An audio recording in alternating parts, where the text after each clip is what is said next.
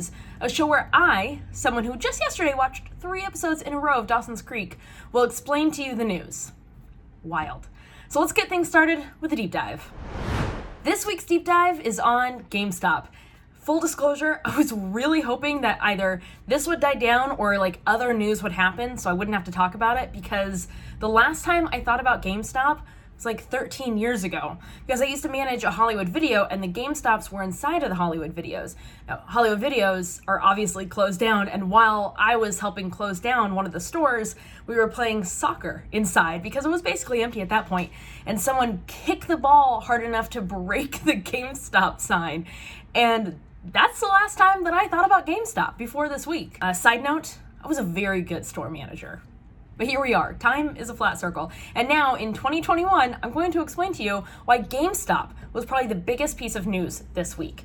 So the first thing to know is that GameStop is essentially a dying company as it stands right now, because it's a brick and mortar video game shop, and a lot of these companies are now going online. In fact, last year their stock bottomed out in April at $2.57. Now, prior to this, their stock had seen a little bit of improvement as Adam Cohen, the co-founder of Chewy, bought into it. He actually bought 9 million shares. It is a very good week to be Adam Cohen. Now, it did make investors think that GameStop would be amping up their e-commerce side of the store, and so their stock was actually improving just a little bit. But none of that has anything to do with what happened this week.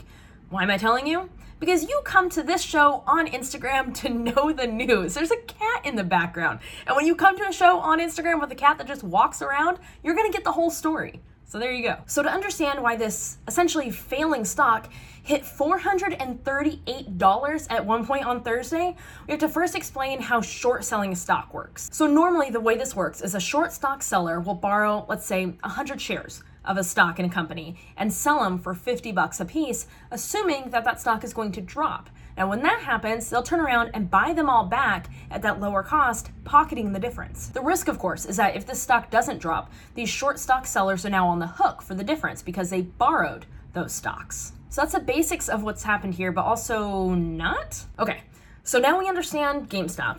We understand how a short stock sale works. Now the last thing that we need to understand is the internet. Because a subreddit turned GameStop into a meme stock. A meme stock is what happens when a bunch of small investors take cues from everyone else and buy one specific stock. Instead of it being a classic speculative craze, where people buy the same stock without working together to drive up the price, people on the subreddit Wall Street Bets are actually working together. Investing like this drives up the stock prices and makes a lot of people a lot of money with a very small investment. Now there's another element too, because by targeting stocks that are heavily shorted, they're actually orchestrating what's called a short squeeze. The actual Wall Street brokers are losing money right now because remember that they bet that this stock would continue to fall. So to hedge their bets, they're actually having to buy stocks to try and cut their losses. And this, in turn, is driving these stock prices up even more. So yes, part of it is money, but honestly, for some people, it's really just about screwing over Wall Street brokers. So there we go. We've got all of our players. And if you're anything like me, you have just the faintest grasp on what's going on here. So let's add another layer. Robinhood. So Robinhood is a retail investment app, meaning that people can buy one stock here and there and start to kind of play with the stock market a little bit without really going all in. But as we're now learning, it makes most of its money through Citadel Securities, which is a financial services giant. In fact, it looks like Robinhood is routing more than half of its clients over to Citadel Securities. Meanwhile, Robinhood has been charging fees to larger investment firms for real-time information on which stocks its users are buying and selling, which some regulators believe to be a potential conflict of interest. Now, I know that really getting into the weeds and this kind of stuff is super fun, but I promise that it's all very important to understand what actually happened on Thursday. Because, likely bowing to pressure from companies like Citadel Securities, Robinhood actually limited trading on certain stocks, like, GameStop. Now, something to remember here is that Robinhood does not charge its users fees. They make all of their money from companies like Citadel Securities. Now, to their credit, Robinhood has said this has nothing to do with their connection to larger management firms, but instead was a risk management decision.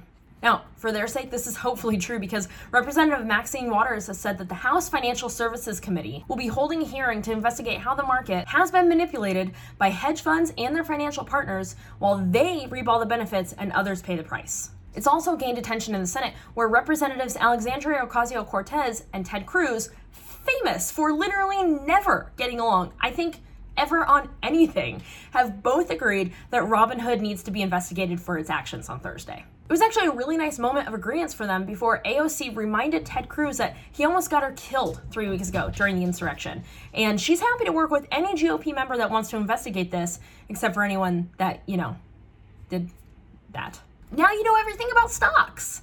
Just kidding. Not if you only listen to this, but also if you do know everything about stocks, please tell me, because I don't. And that's it. That was literally, and this is not a joke, everything I know about stocks and investing.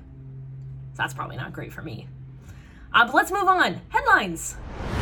Douglas Mackey, a white nationalist who ran a pro-Trump Twitter account, has been arrested for election fraud. Prosecutors allege that he worked with others to spread misinformation and deprive people of their right to vote. Now, the complaint doesn't say which candidate supporters he was targeting with the misinformation, but a BuzzFeed News report found multiple tweets from him with an image of a black woman standing in front of an African Americans for Hillary sign, with the text saying, "Save your time, vote by text." I'm really trying hard to limit how much I use that opinion graphic, so I'm just saving it for stuff that I really, really can't help, like I have to say it. And plus, a reminder that our justice system, the foundation of it is innocent until proven guilty. So given all of that, let me just say, and please know that I mean this with every fiber of my being and from the very bottom of my heart, fuck that guy. A lawsuit filed by the U.S. District Court for the Northern District of California alleges that Subway's tuna is not tuna, but in fact, a mixture of various concoctions. This is based on independent labs and multiple samples, which found ingredients that were not tuna and not fish. So that's gonna sit with me for a while. And now a news segment. News originally broken to me by my mom. Amanda Gorman will be the first poet ever to perform during a Super Bowl. I have tried like 5 different times to say this sentence just normal, and I cannot help but smile. I am so happy for her. Her new poem, which will be read before the coin toss, will honor an educator, a nurse, and a military veteran. Monday, February 1st, is the start of Black History Month, while Thursday is Rosa Parks Day. What can you do to be of service this week? In talking about refusing to give up her seat on the bus, Rosa Parks said, "People always say that I didn't give up my seat because I was tired, but that's not true. I was not tired physically. No, the only tired I was tired of giving in." So ask yourself, what is one small way that you can take a stand this week and make the world just a little bit better? So that's it. That's the news. As a reminder, you can go to kimmoffitt.com, find links to everything I talked about here, as well as a transcript of the whole show. If you're so inclined, you can share this video, tell your friends. That's it. Have a great week, friends.